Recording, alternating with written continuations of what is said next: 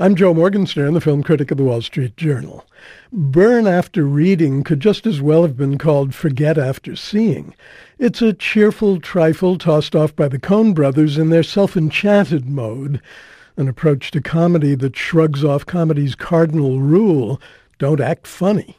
This is a loss because the actors are all experts at being funny without trying. George Clooney, Brad Pitt, and Frances McDormand have the biggest roles, but the best performances are given by John Malkovich, Tilda Swinton, Richard Jenkins, and J.K. Simmons. They play their parts absolutely straight. The action takes place at the unlikely intersection of the CIA and a District of Columbia gym called Hard Bodies.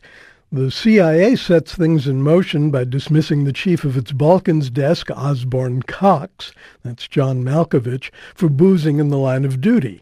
While Ozzy plots his revenge, one of Hard Body's employees, the hapless Linda Litsky, that's Fran McDormand, dreams of transforming her own body through a series of prohibitively expensive cosmetic surgeries. Thanks to the long but indispensable arm of coincidence, Linda and Chad Feldheimer, a dim bulb co-worker played by Brad Pitt, stumble on what seems to be a computer disk full of Ozzy's CIA secrets. Then, in a daft riff on the Falcon and the Snowman, they tried to blackmail him and sell their supposed intelligence to the Russian embassy. In the course of all this silliness, Joel Coen and Ethan Coen concoct a few comedy moments that might have seemed inspired if they weren't so contrived, plus one genuine, if gratuitous, surprise.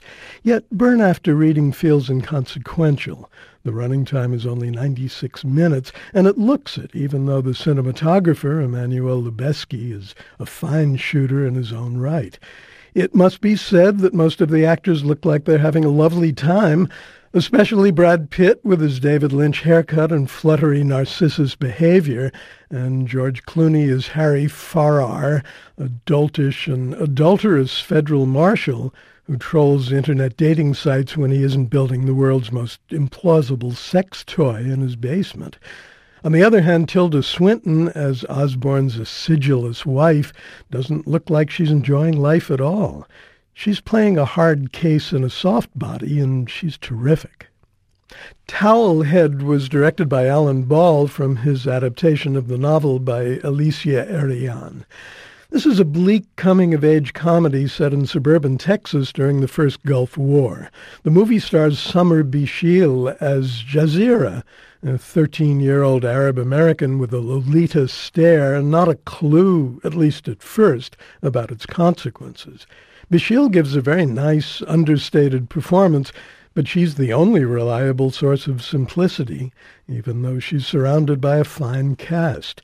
Peter Makdisi as her volcanically conflicted Lebanese Christian father, Toni Collette as a neighbor with a conscience, and Aaron Eckhart as an unconscionable neighborhood creep who preys on Jazira's excitable innocence. The problem is self-comment, the same fly in the Coen brothers' ointment. Alan Ball won an Oscar for writing American Beauty and many other awards as the creator and executive producer of 6 Feet Under. As a first-time feature director, though, he won't let the material speak for itself. Every shot is a statement. Every scene sells an attitude. The actors not only go along with his insistent style, but, as the first-rate professionals they are, give it their all. I would have settled, at the most, for their sum. I'm Joe Morgenstern, the film critic of the Wall Street Journal. I'll be back on KCRW next week with more reviews.